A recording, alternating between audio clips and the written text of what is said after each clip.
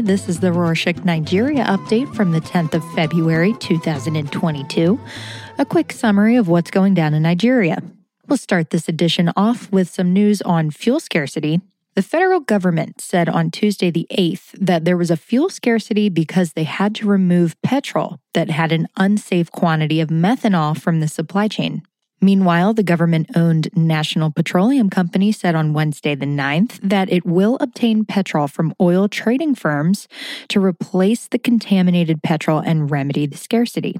The Minister of State for Petroleum said that there will be an investigation and relevant action will be taken. On Wednesday the 9th, the National Drug and Law Enforcement Agency asked tertiary institutions in the country to make drug integrity tests a mandatory policy for new and returning students. The head of the agency called for a partnership between the agency and the universities that will see the agency set up outposts at universities to bolster the fight against the drug abuse scourge. However, according to the firm, the drug integrity test will not be a disciplinary measure, but an early detection tool to find out the drug use status of students for appropriate intervention, timely treatment, and care. The Senate passed a bill to create 6 law campuses across the country on Tuesday the 8th.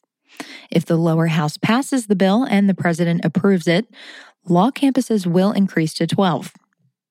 The upper house said the establishment of the new campuses will address the increase in the number of law graduates, as existing campuses are overstretched and not enough to accommodate the thousands of students who graduate every single year.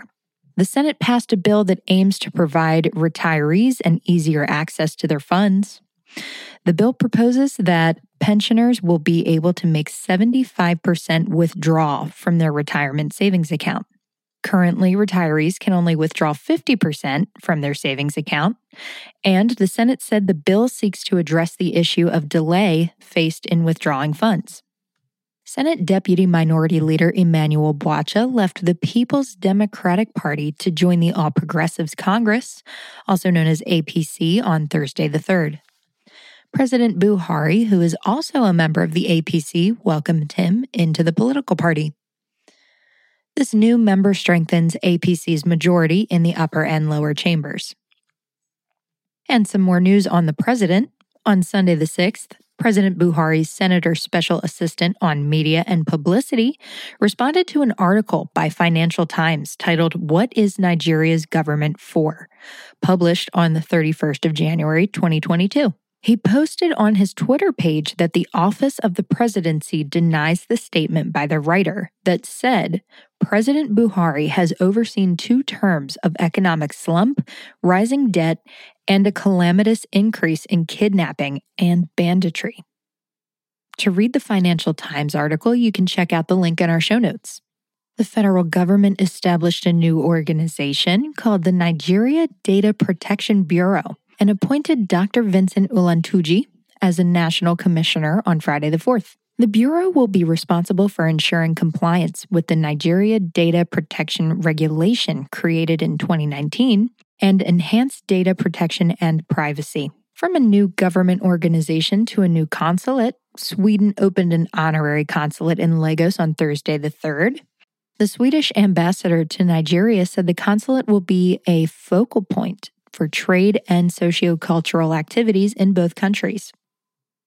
The newly appointed honorary consul, Philip Akison, said his primary task will be to assist and support Swedish citizens and companies in the country. Now let's move on to an organization reducing its operations in the country.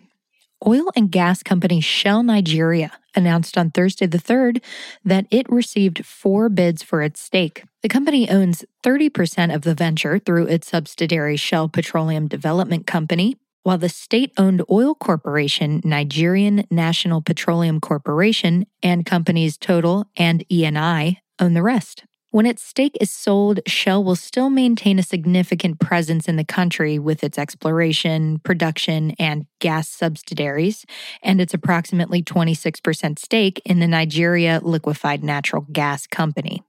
Now on to an organization that resumed operations in the country.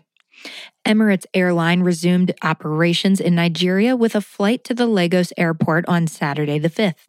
The Nigerian government has suspended these airlines' flights into the country on the 13th of December, but lifted the suspension on Thursday the 3rd. On Saturday the 5th, the Nigerians in the Diaspora Commission released a statement that urged citizens living in Ukraine to remain calm but security conscious amidst growing fears of Russia invading Ukraine. The statement went on to assure that the Nigerian embassy in Ukraine will work hard to ensure the safety and security of citizens. All inquiries, consular, and welfare emergency requests should be forwarded to the embassy immediately. On Tuesday the 8th, the UK embassy said that it is experiencing increased demand at visa centers, and therefore visa applications will take longer to process than usual, about 6 weeks on average. The demand for visa has increased because the UK removed Nigeria from its red list last month. The embassy warned against going to the visa application centers without an appointment and reassured that applicants whose passports are ready for collection will be contacted for pickup. Now for some health news. Nigeria received a donation of 2 million doses of the Johnson & Johnson vaccine from 3 EU countries, Slovenia, Finland, and Greece, on Monday the 7th. The executive director of the Primary Healthcare Development Agency said that the vaccines expire in August 2023 and that remote areas will be prioritized as the vaccine only requires a single dose. And some news on a digital healthcare company. Digital healthcare provider Reliance Health announced it raised $40 million from investors including General Atlantic, Partech, and Tencent Exploration on Monday the 7th. The company was founded in 2018 and provides health insurance and telemedicine through partnerships with hospitals and healthcare facilities. Reliance Health said the funds will be used to build 2 more clinic facilities in Abuja and Port Harcourt, hire additional talent, and launch new products. Investment One Financial Services announced the sale of its mutual funds and pension management division to Guarantee Trust Holding Company, or GTCO, on Monday the 7th. The CEO of GTCO said the deal will enable the company to become a one-stop shop for financial services and products for customers.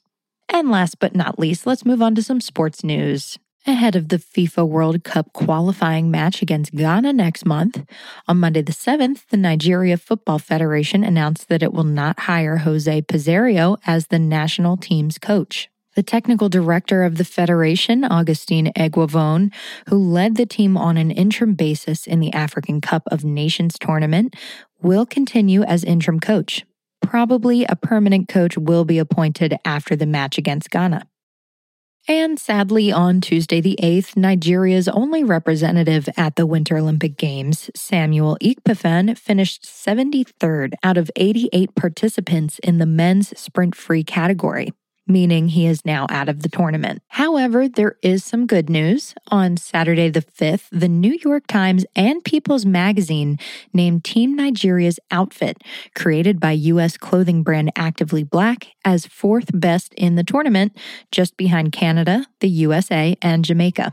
All right, that's it for this week. Thank you, as always, for joining us. And please tell your friends about us so we don't have to include ads in our updates. Let us know your thoughts and ideas by emailing us at podcast@rorschach.com. That's OROSHOK.com. And you can also follow us on Instagram and Twitter @Rorschach Nigeria. Odabo.